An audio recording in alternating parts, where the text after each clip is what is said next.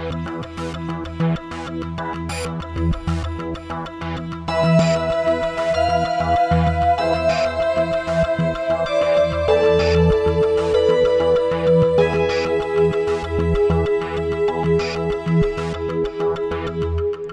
there, and welcome to episode 278 and a brand new year of the No Proscenium podcast, the voice of everything immersive.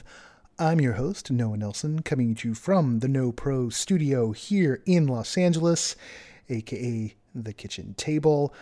Today, we have a very special episode, which is dropping a little early in the week because we have Shari Freelo, Senior Programmer with the Sundance Film Festival and Chief Curator of the festival's New Frontier, which is where all the incredible experimental work that we get so excited about takes place. The New Frontier, for those who don't know, is where the VR renaissance began back in 2012. And not only is Shari, who is one of my favorite people to talk to, here to share notes on this year's New Frontier lineup, but also joining us will be Michael Anthony, co-founder of Active Theory, the firm that is building the online social platform that this year's festival, the entire festival, is using. We're going to be talking about a cross-platform web and VR social experience that will let festival goers connect from around the world, and a VR cinema house that some of the festival's big screenings will take place in. We're going to get into a lot of exciting, nerdy detail in this one, and I'm so happy that we get to share this with you on the day that tickets go live. Just want to break this down for you. Single film tickets are only $15, with full passes running all the way up to $350. The festival is the festival. But the Explorer Pass, which is brand new for this year, it covers the New Frontier along with the Indie Series and Shorts program.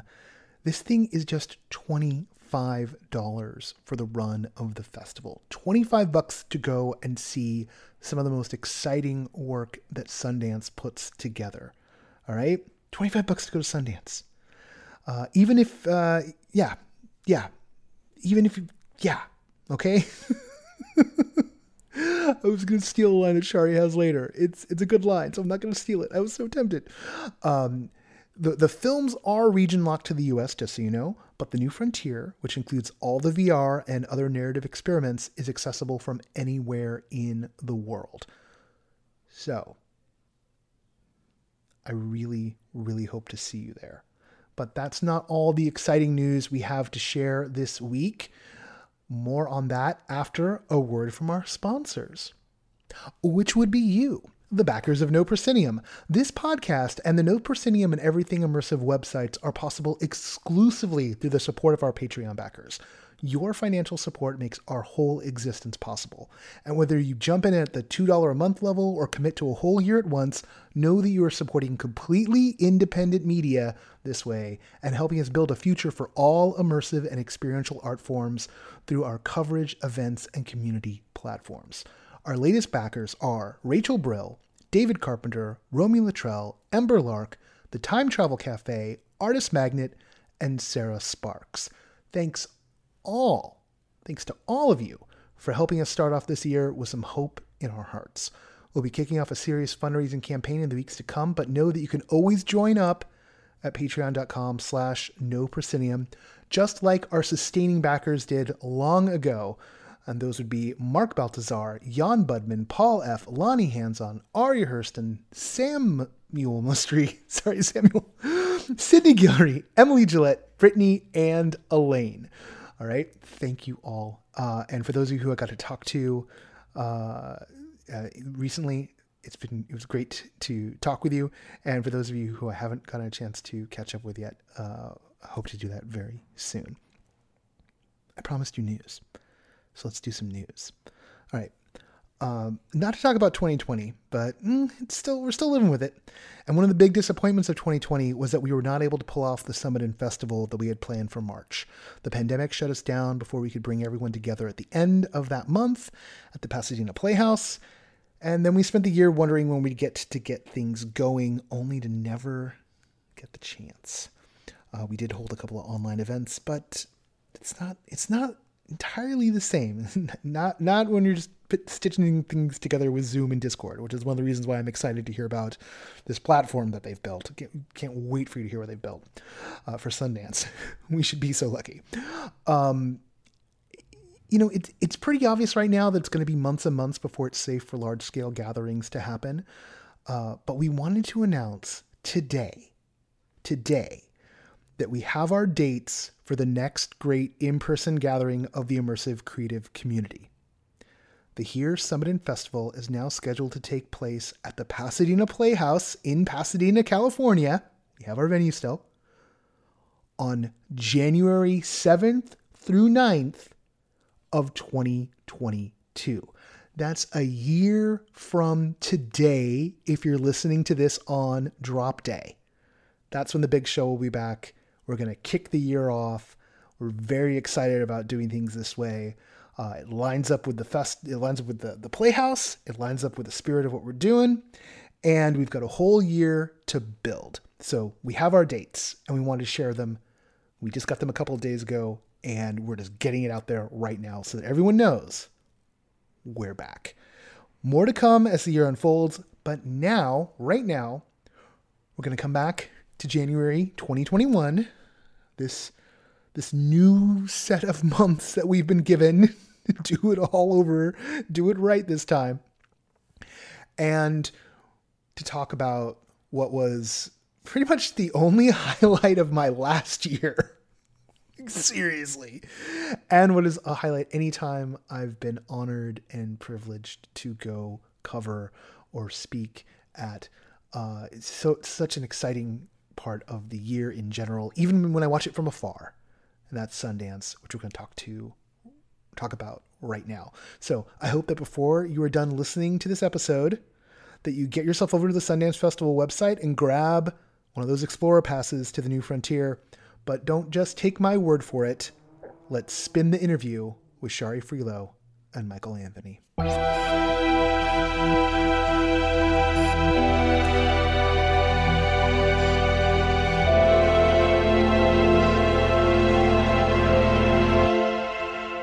Joining me today are Shari Freelo, who is a senior programmer with the Sundance Film Festival and the chief curator of the New Frontier. Hey, Shari. Hey, Noah. I think our first conversation was maybe 10 years ago. I'm trying not to, but at the same time trying to do the math. And I'm like, oh my goodness, it's been it's been a long time. Yeah, we've been playing in the same space together for a long time now. Yeah. I still remember our first conversation, and that you pulled us espresso shots before we began. And then I was like, oh, this is going to be good. And then it was really great. So I'm always giddy to get a chance to talk to you. And then we also have Michael Anthony, who's co-founder and interactive director at Active Theory. Hi, Michael. Nice to meet you. Hey, nice to meet you. How's it going? It's going all right. You were here for the pre-show. You know exactly how it's going. I sure do. This year, obviously, we're still having a pandemic. I say that with a smile in my voice, which belies everything I feel about it. And the whole of the festival is moving online. And this has got to be a big challenge for Sundance as a whole. And from what I'm gathering, New Frontier has gotten wrapped up in the whole shebang this year. Am I wrong about that? Well, it depends on what you mean by that. I mean, New Frontier has always been a part of the festival. Oh, yeah. But we definitely, because New Frontier was kind of built for this kind of challenge, we as we were trying to figure out, back in March, April, how were we going to make this shift? Of course, we turned to the community of creative technologists that New Frontier has brought together over the years. And and found and connected with Active Theory, and quickly realized that we were going to be able to create a platform that we would be able to deliver and to present a highly ambitious slate of new media works. And so once we realized we could do that, we realized we could do other things for the festival. We can address one of the key issues that we were struggling with on the film side, which is how do we bring the community together? How can we celebrate the films? How do we make the filmmakers feel like rock stars that they are, and allow them to meet the audiences, which has been a perennial problem with streaming platforms, films. Filmmakers have a hard time meeting their artists. So we realized that we could build, once active theory kind of laid out some of the tools and the work that they have been, engaging with in the field, we realized there was a potential not only to create an exhibition for XR works that was even more accessible than it's ever been on the ground. We could also build a really fun, engaging, creative, and safe space for all of the film festival goers to come together and party and celebrate the films on the platform. We could even also build a cinema house. And since the pandemic, I haven't set foot in a cinema house.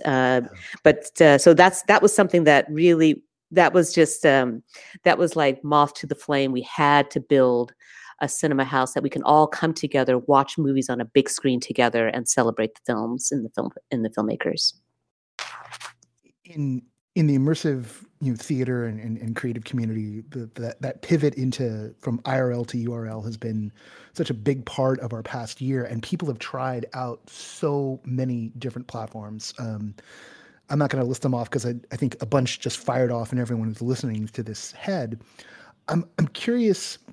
We'll stay in this part for a while, and then I do want to get into the programming, because the New Frontiers programming every year sort of kicks off the year and sets an agenda in terms of what people are going to be looking for. I mean, it was last year that I saw Randall's Book of Distance like there at Sundance, and it just kind of swept through the year. And like, I think we awarded it some awards ourselves at the end of the year, and just watching people discover that piece. And so it's such an integral part of the year. I want to get into that, but this idea of creating virtual spaces, creating platforms to connect folks has been something everyone in my community has been chasing. So I wonder if between Shari and Michael, you guys could talk about the design brief for starters, and then talk about what's being built.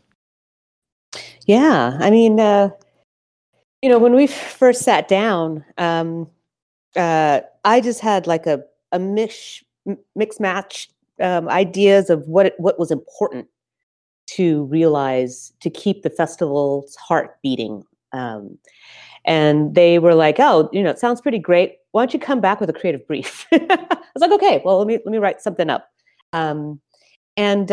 Essentially what was important was to maintain the ability to meet people serendipitously, to meet new people, to be in the community amongst, to be amongst the community as large and strong as it is.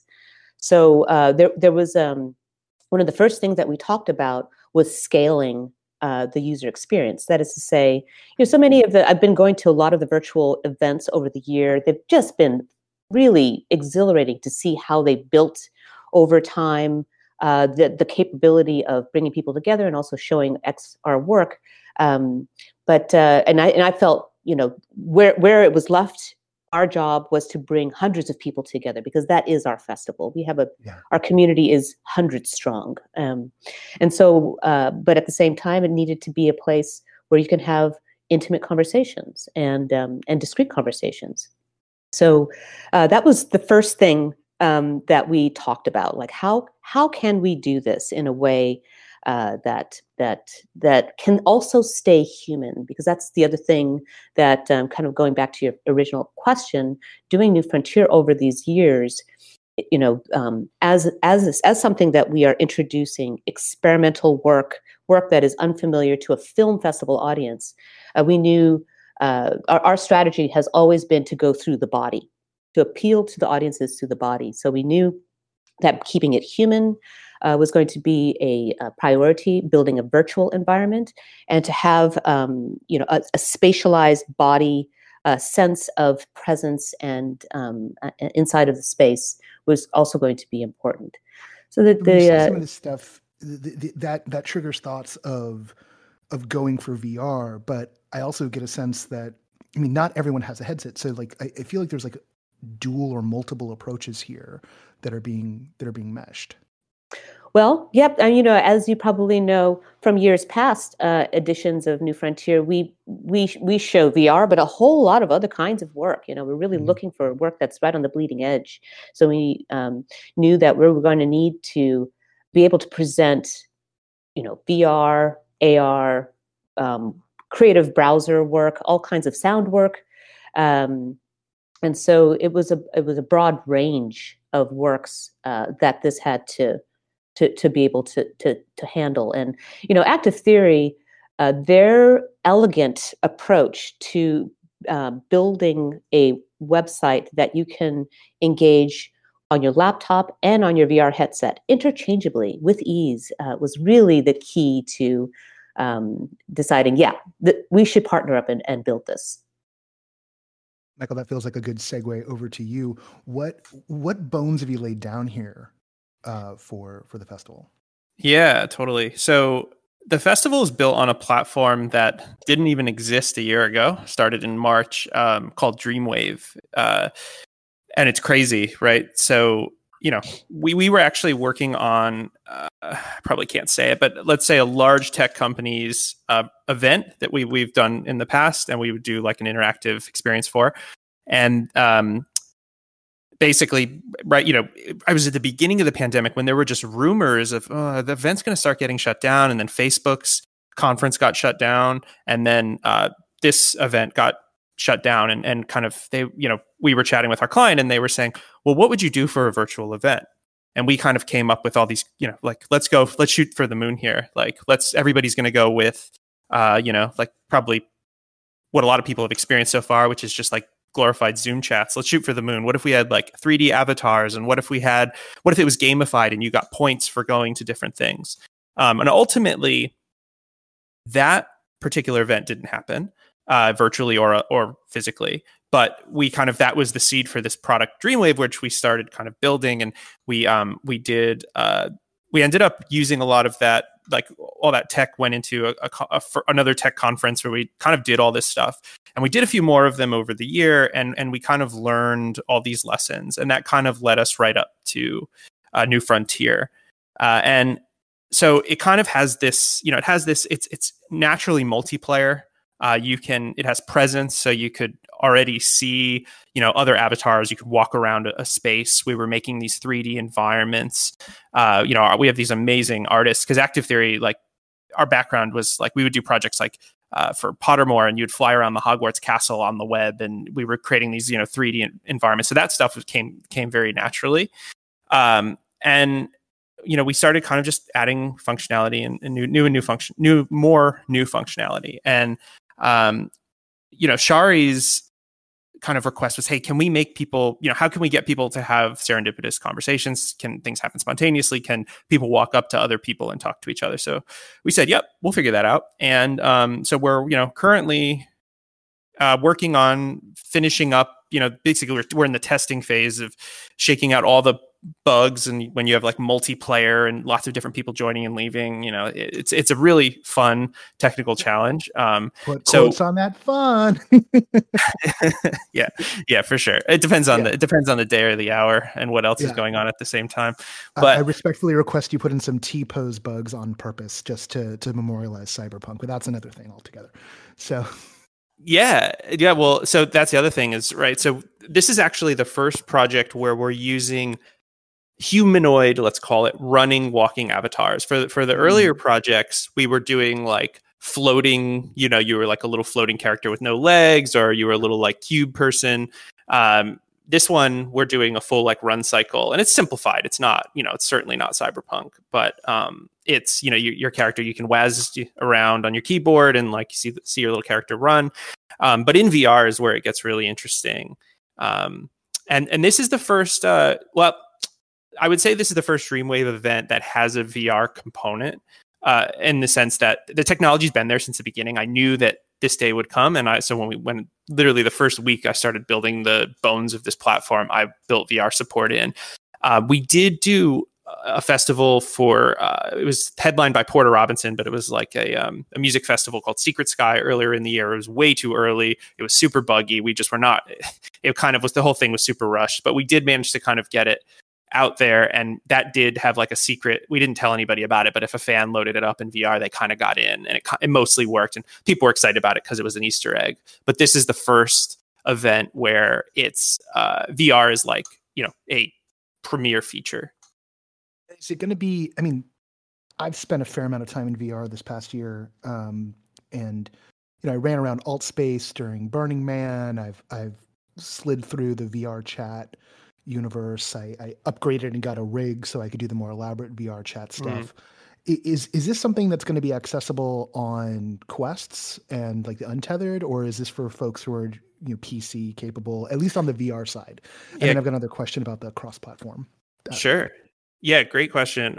So we're building with Quest for as like a primary focus, because I just feel it's the most accessible headset, and generally like as a company, like we've given all of our for Christmas we bought all of our employees a Quest 2. Everybody's like we're all in on the untethered platforms. But the cool thing about that is if you plug it in with a cable, it will work. The Quest becomes a Rift essentially, and if you have a Rift or you have a Vive, as long as you use like Firefox Reality, or I think even Microsoft Edge can do it. Like as long as you have a browser that can access WebXR, you'll be able to get in and have the same experience.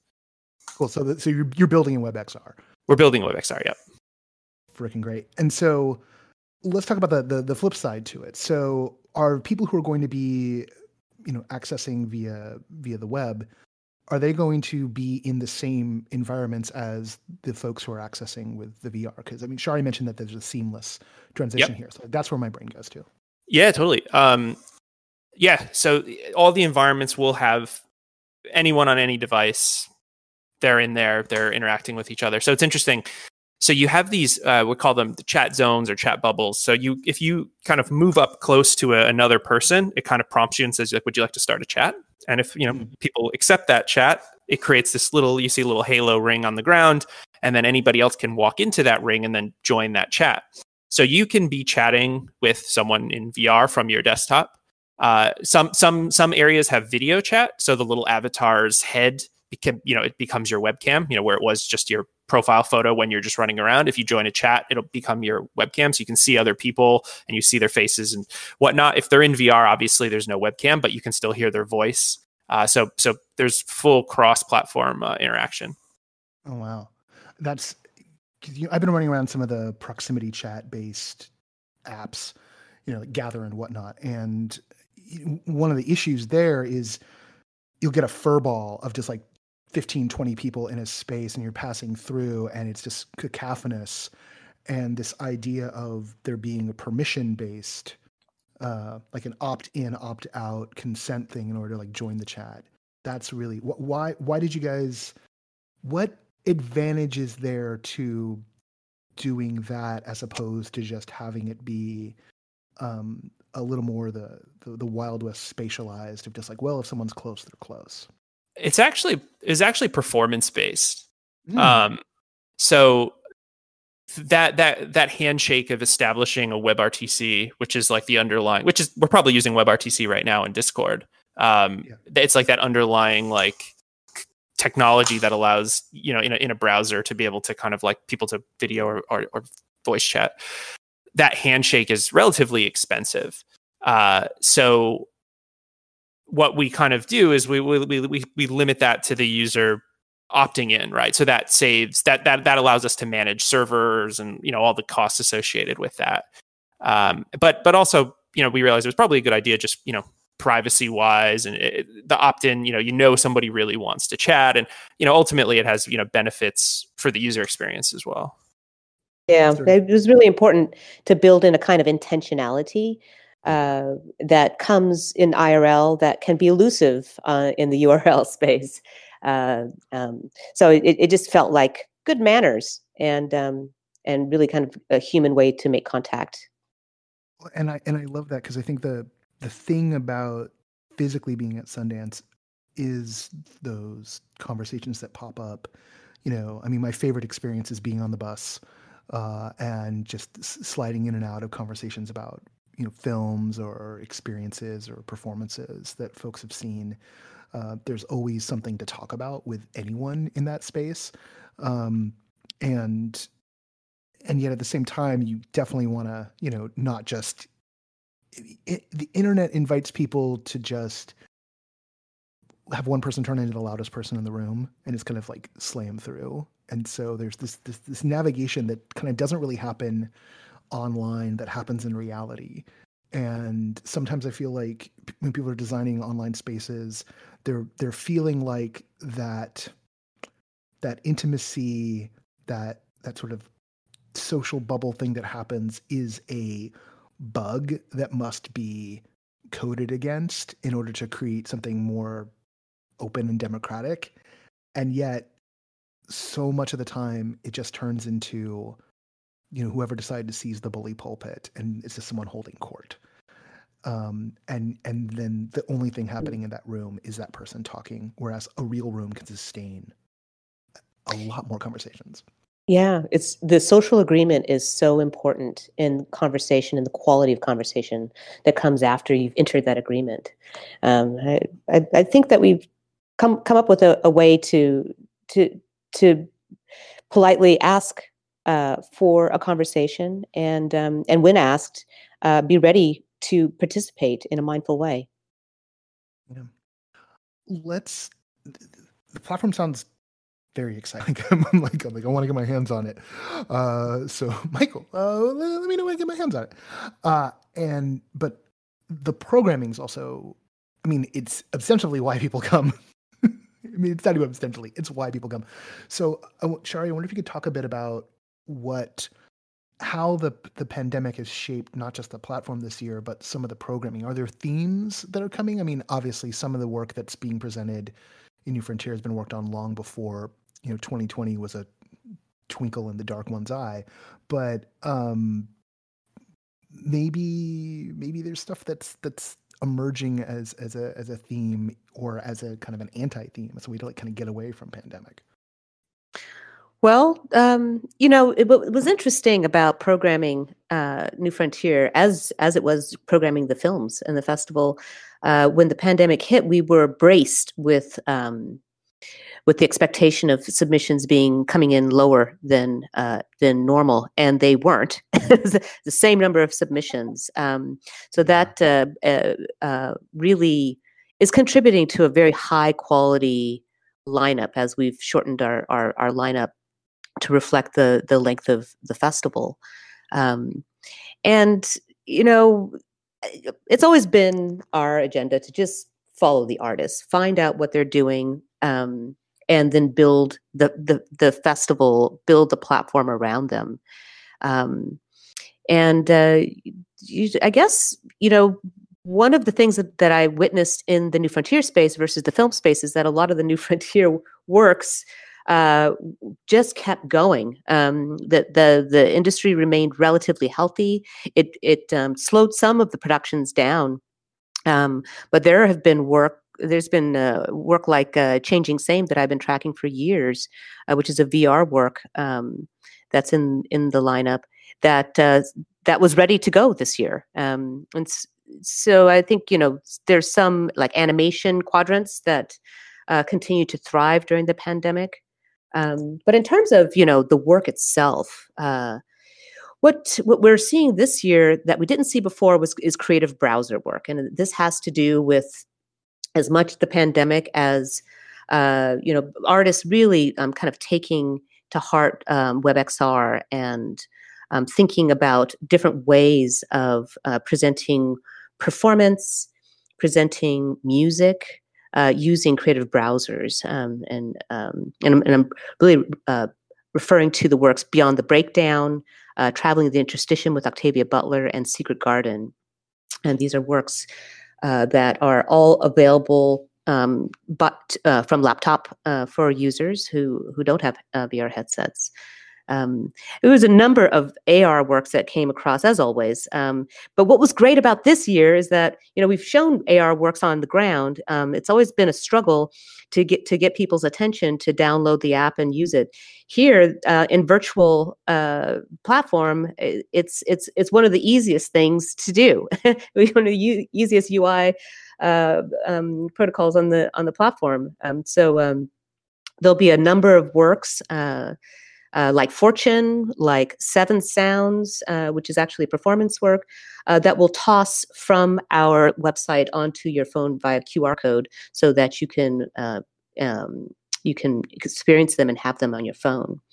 And of course, we have got a stellar lineup of VR work that is really pushing a lot of thematic boundaries, a lot of technological boundaries and envelopes and presenting this lineup on WebXR. It's a little bit of a breakthrough, actually, because when we show this work in a venue, in brick and mortar, we have such a bottleneck. The demand for this work is so far exceeds our ability to show people, and now anybody with a headset can actually see this work. I mean, this is a web site. New Frontier is globally accessible. It's accessible with an Explorer Pass. It only costs $25. So we're really anticipating and thrilled to be able to show these artists' work to so many more people than we did before. And here's some surprises. The artists have pivoted along with us to make possible real-time live performances, theater experiences, something that we found very difficult to present in a brick and mortar sense. But Tinker is by Lou Ward.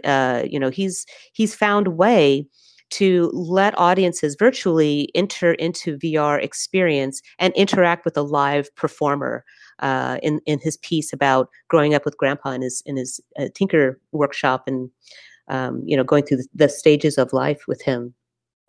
There's, time capsules is something that really is, I would say, is a pretty strong theme that has managed to come up in this lineup. And I think it has a lot to do with engaging with race and racial inequity, and really kind of grasping a hundreds-year-old legacy of slavery, and how do you? It's always been so difficult to unpack that massive baggage in the present moment to figure out how to chart the course for the future. And there are a couple of works in this lineup that really take this on in a magical way, like Changing Same, like Secret Garden, and even works that are question the role of technology and AI in our society, which we have our bio strata and our memories and what our relationships are made of that are now being engaged and intertwined, and in a certain sense, you could even classify parts of it as a kind of battlefield for consciousness and memories and relationships. And the piece called Changing. Sorry. Oh gosh, I'm just totally blanking on it now. It's not like there aren't a whole To Miss the lot Ending. of things. There's a lot. Yeah. But To Miss the Ending, the work from the British duo Anna West and David Callanan really creates a VR experience where you witness the passage of time as you're living on a river, and the passage of how technology is lifting the human experience into a realm, a digital realm, and in such a way that you viscerally experiencing it. It leaves the user in a very special, insightful place to consider just what's happening in our real world interactions, in our identities, as technology plays more and more of a role in our society and our communication. what I always love about the New Frontier lineup is it's this kind of elixir that reinvigorates the soul and that reminds one that the all these tools, all these emerging tools can really be used to get at the heart of the human experience in a way that often gets lost in like the rest of the cycle of the year. Like, particularly in the XR and the VR space, so much focus on the technology, so much focus on how things are selling, so much focus on just, can we get more product? Is there enough adoption, et cetera, et cetera. And when we come back around in the year to Sundance and to New Frontier, always this reminder of, you can, even though these seem to be used to like scrape away all of those concerns of like the business part of our world and get into these ongoing stories, these experiences that we're all a part of. And definitely sounds like this year's lineup is not going to disappoint in that manner at all. I noticed you mentioned Seven Sounds, and I noticed that documentarian Sam Green is working in that space. And I've seen Sam's films like before I came to Sundance, and I even think I saw one of his works at Sundance. Are filmmakers from sort of the traditional indie film space, are they starting to like find this? Are they kind of coming over to the New Frontier? I mean, I'm sure they always have, but is there something? Are there people sneaking in from the other side of the of the festival into this one now? Because they're like, oh wow, look at these tools, this is fun. It has definitely when we first presented a major lineup of VR works back in 2000, was it 15, 16, 15? We got a barrage of filmmakers who wanted to understand, wanted to know more, wanted to figure out how to work in the space. The technology was so impressive to them and opened up so many creative doors that there were a lot of questions. And it's always been access that has access to the technology, access to understanding and working with the technology. That has been a little bit of a bottleneck, but that has not, the growth, the number of people, filmmakers who have taken on VR creations continues to grow. And I'm really excited about this year because the access, the Oculus has partnered up with us to be able to give headsets to all of our filmmakers this year. So more filmmakers than ever before, maybe even combined this year, will be able to experience New Frontier and the VR Works and also Cinema House in headset. So there's just something really magical that happens when a cinematic imagination takes on these technologies because they bring a muscularity in the storytelling that I love that you notice that it goes beyond the business, it goes beyond the technology, it gets into what does the technology serve, how does it express our humanity, and it's filmmakers and storytellers being able to see and experience and access the technology that will bring this meaning and value to the tech in ways that magnify our humanity. I would say, this is the first year that we're presenting films in VR. The Cinema House is a VR-only venue, and we'll be presenting Doug Aiken's Station to Station. We'll be presenting Andrew Desunmu's Mother of George. We chose works that were incredibly cinematic because it's a giant screen. It's so juicy and beautiful. Things that you really want to see in the big screen that we just can't at this juncture. And we want to keep that charge alive. But it'll be interesting to see the conversation on the floor after so many filmmakers are able to experience VR, and even in the platform itself. Where that's going to land us in 2022. Yeah, I mean, this feels like the beginning of something, and not just a necessity of invention setup. are there things that you're hoping to learn? I mean, technology is also so much of an iterative process. And between you and Michael, are there things that you're hoping to learn from laying this out there to folks? Like what is the feedback of having actual users go, hopefully going to teach you? Michael, you want to take that? Yeah, sure. I think, like you said, this is probably an opportunity to be something that continues to exist. It's not necessarily just, okay, it's a workaround. It's a pandemic workaround. I think a lot of, we're definitely realizing, and I think, there's others out there that are realizing that there's something here. There's something to this. I know, like we did another event, and kind of the reaction to that was, oh, well, we were able to get people from, it's an event that normally took place in Boston, and it's like, well, we've got people from all over the world. Like there's a massive customer base in Singapore who was able to attend this virtual event that otherwise wouldn't have made it to Boston. And I think kind of probably not just our platform, probably anyone doing any type of virtual event is probably realizing that at a minimum, it's like there's something here that allows people to connect in a much more accessible way. And maybe in the future, when the real world, if and when it ever goes back to any semblance of normalcy, events will be hybrid. Some will, some parts will be virtual, some parts will be physical. And I think the thing we want to learn from that, and to make that, make it as good as possible for as many people as possible, is to understand the context of, what needs to change. So like this V1 of these virtual events, a lot of them are, okay, let's take the physical thing and we're just going to move it virtually. So a concrete example is like sponsor booths. A physical event had sponsor booths.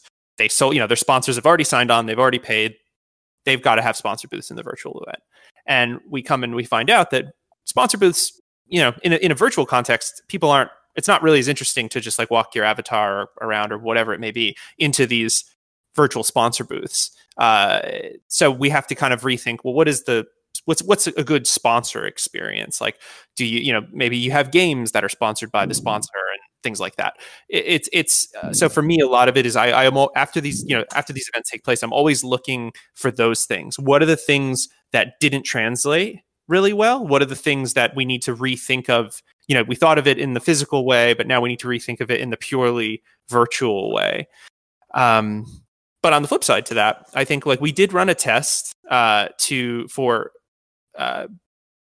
New Frontier. We ran an early test, and kind of the one bit of feedback that really stuck out and I carry with me is someone said, I felt nervous to talk to people like I would in real life. And that was like, okay, yes, we're onto something here. Right. Oh, nervous in the good way, right? Yeah, like socially, yeah. that means that feeling of like social interaction is like we've brought it to a level that you would feel in a physical space. Great, you've brought social anxiety back to the world. Thanks, Mike. No, I'm kidding. but I know, like that. There's a frisson in the friction, and there's something very magical about Sundance because you could be walking down the street and wind up making eye contact with someone you've only ever seen on the silver screen. And you just gotta just play it cool, just act normal. Don't think about the fact that Scar who just made eye contact with you, right? As you're trying to get breakfast. And that or that or you're having a very loud conversation with someone that you noticed who just overheard you and oh, that's weird. All those sort of things. And there's, I don't know, it's the decontextualizing of your normal life when you're in that space in Park City becomes a recontextualizing of who you are and kind of a reorienting. And here's probably the hardest thing in the design brief, and I wonder how you're tackling it, is the hard reality of that everyone is still doing this stuff from their own home. So what thought has gone into, and are there ways you're trying to sort of create that feeling of, no, this is an event and you're not just in front of your computer, you're not just, like, yes, you just fed the dog 15 minutes ago, but now you're in this other state of mind? Or are you leaning hard into the other way? No, I love that. I love that question. Sorry, Shari, you want to take that one? No, please go ahead. Go for it. Well, I'm sure we probably both have two different angles to take that question, but I think it's an amazing question.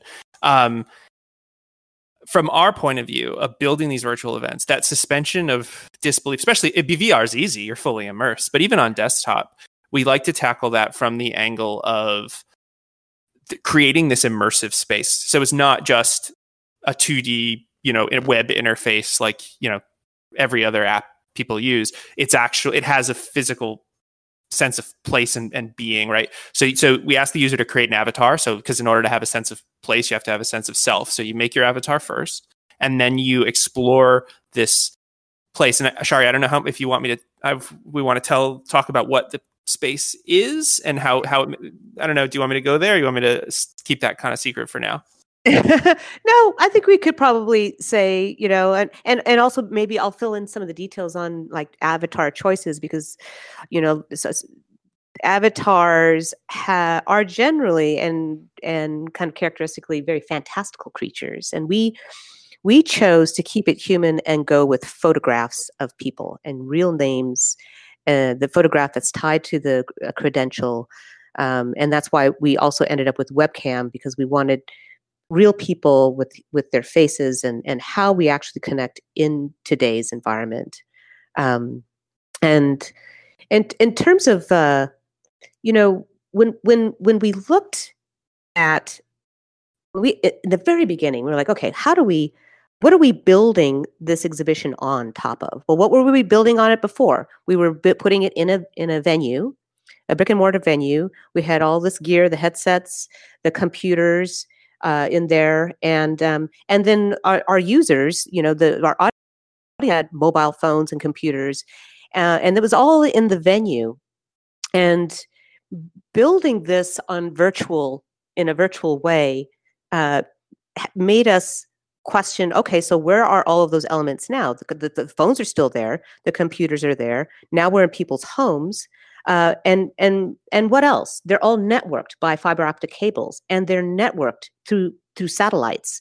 And so then we realized we have to put this next to a satellite. We, really trying to stay very close to what the reality of this festival is, and this is why we've situated our virtual festival to orbit alongside the International Space Station. So out of every window, any window of the venue, of the three venues, you will see the ISS, and you will, be able to see how we are orbiting alongside it. The ISS goes around the planet 16 times a day, so we're moving pretty fast. But it's also, not only is it the reality, and I think maybe because it brings meaning to going to New Frontier. It's not just being able to talk to somebody using technology. It's to be able to connect with folks as we gaze on the planet below us and consider our position in the cosmos and in space, and consider the condition of life on Earth. So I'm hoping that, we were able to build a venue that brings along a very organic sense of meaning and wonder. And I will tell you that to experience these venues in space in VR is probably one of the most astonishing things I think I've ever experienced. Active Theory really hit it out the park. I regret not having us be on webcam right now, because for the past 2 minutes, I've had this expression on my face that says, you put Sundance in space. Like, this is like, oh my God, I'm a giant like space nerd. So like, I freaking love it. Yeah, of course. Imagine you're in the theater and you look up through these, glass panels and you see the Earth, above you. It's pretty crazy. It is. Wow. Absolutely. Our artists like crushed it. These guys they're giving them that brief. They went crazy and yeah, they just nailed it. It's awesome to be in there. It makes so much sense. Like, I love this. This is the thing. Like, I love just the way there's an organic logic to to what you craft, and like that comes out every year in the festival. So like, why should it be any different this year? And I hope that the folks who like make stuff who listen to the show, which there's a good number, like pay special heed to, you know, that you're thinking about where were the phones, where are the phones and computers are still there, but where are they? They're in people's homes. And so like, how do you deal with that? It's in someone's home, like that thought process. And then also like the network side, and that led you to space and led you to people like being conceptual and being reminded visually about the scope and the scale of what both New Frontier and the festival as a whole is about. It's about the world's cultural production, right? So putting that front and center, that makes a hell of a lot of sense. But even just that there's a thought process that leads you into you know the question of what's really going on here, and how can we get people to interact with the level of reality of what is actually happening, even if it's invisible to us. Yeah, I thought the process of building New Frontier this year brought us way closer to the reality of the biodigital continuum that is the fabric of modern life. And I realize, you know, now that we were taking half of the hardware in our IRL venues for granted. And I don't really see that doing that again. You know, this year we see the value of really taking to heart and building the festival platform on the biodigital continuum that connects us as people and through our technology and the places that we're in is something that is a huge lesson that definitely we intend to pay forward as we move forward, you know, with this grand experiment in New Frontier. I feel like that's a perfect place for us to wrap this on. Shari and Michael, thank you both so much for taking the time to give us all a sneak peek of what's coming. And as Shari mentioned, like the base level pass to get in is just for the New Frontier stuff is just $25. And at this moment, I can't think of a better bargain in the world than that right now. So, and you know, Noah, people used to fly to Park City, put themselves up, and if you bought a headset for $300, you wouldn't. It would be less than actually buying the ticket to get to Park City, and you'd have the richest experience of the festival. So that's it's a brand new world. It really is. It really is. All right. Thank you both so much, and I can't wait to see what you made. Thanks, Noah. Thanks for having us. Yeah, thanks, Noah.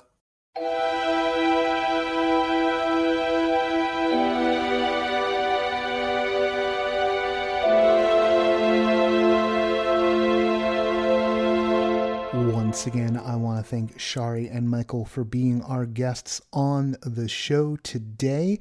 You can go over to tickets.festival.sundance.org, and tickets are going on sale today, January 7th at noon Mountain Time. If you're listening to this on the 7th, if you're listening to it later, get over there right now. Make sure that you haven't lost a chance to get passes. Like Shari mentioned, the thing I nearly spoiled at the beginning of the show, even if you were to buy like a headset and an Explorer Pass, costs less than traveling there, let me tell you.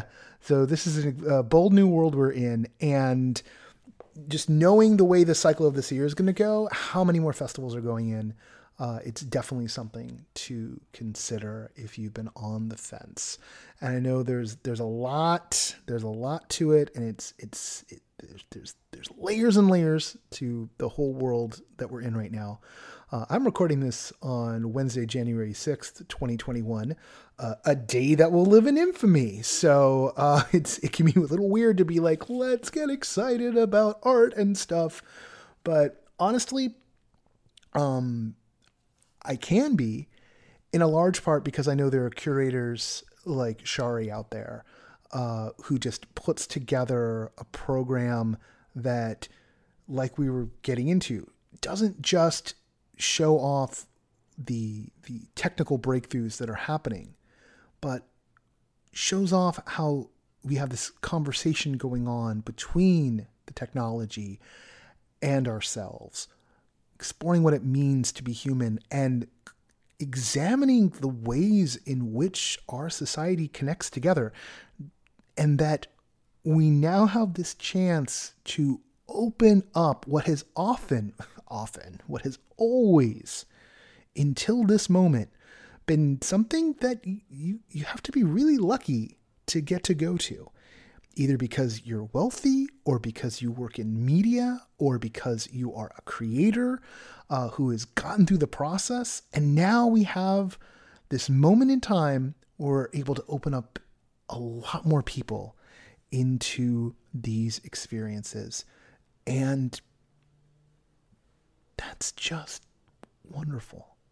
And right now, particularly on a day like today, I know that as much as I'm out there doom scrolling and being concerned and being upset by what's happening, I also know it's my duty to look for the things that make the world better, and the moments and the times and the people and the movements that make our world better. And that's why I'm so blessed to be able to bring this news to you today and this conversation with Shari. Because Shari is one of those people, and the New Frontier is one of those things. And I really do hope to see all of you there. I really, really do. I'm excited about this whole social platform thing and see how it works out. I haven't got a chance to take a look at it myself yet, but we'll see. We'll see it hopefully pretty soon. There's not much else to talk about, at least in terms of the news at the moment from the immersive world, mostly because I don't know what's going on because I haven't taken a look at that side of things today. Just know that when it comes to our regularly scheduled stuff, we're getting back on the hobby horse. The newsletters are going to start cranking out again. Oh, the newsletter is going to start cranking out again. We're not going to be doing regional for a hot minute. But there's some other service journalism stuff that is in the works, and we had a really great meeting with the staff this week. A lot of cool pitches are coming through. So just know that, things are warming up over here, and the talks I've been having with the team are getting me excited about diving back into all of this all over again. Yeah, that's it for now. I am going to go back to doom scrolling, but take a break if you've been doing it as well. I hope this was your break from it. And as always, you can come find me out in the world. Let's do the credits for the show. The music for No Proscenium, of course, is by Chris Porter of the Speakeasy Society.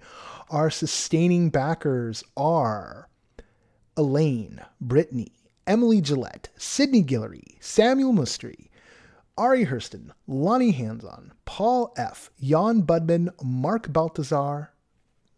Well, that's actually it. And Mark Baltazar. You can... I read it backwards again. I haven't redone the thing yet. I'll do it. Fresh starts, etc. You can join them at patreon.com/noproscenium. You can find everything we do at noproscenium.com and everythingimmersive.com. That's our searchable website where you can find show listings. If you have a show or an event you yourself are trying to get coverage for, the proper thing to do is to go to everythingimmersive.com and submit through that process. That's how you get into our newsletters. If you're looking for the show to be reviewed, you can also, after you do that, not before, but after you do that, email us at pitches@noproscenium.com. Or, if you there's a story out there you want to tip us off to, pitches@noproscenium.com. If you're interested in working with us, writing for us, doing some of the journalism chores that we all do, just always remember this is an all volunteer operation. You can see our entire budget on the Patreon, right? It can be shocking. You think, but no, that's what it is. Like I said, the pirate armada, as I used to refer to it. But you can also reach us at pitches@noproscenium.com. patreon.com if you want to get involved with us there. Check out our Slack. Members of the Patreon have access to our Discord. And of course, we have our Facebook group, Everything Immersive. You just type in Everything Immersive and it leads you to the Facebook group. That's it from me. I hope this does find you well in what are obviously difficult times. And I say that with a lot of lightness in my voice. And just know that I'm just trying not to use the other tones. I look forward to talking to you next week and to it being a better week for all of us then. And I am hoping that the news that we've delivered to you today is part of that better week you're now having. Okay?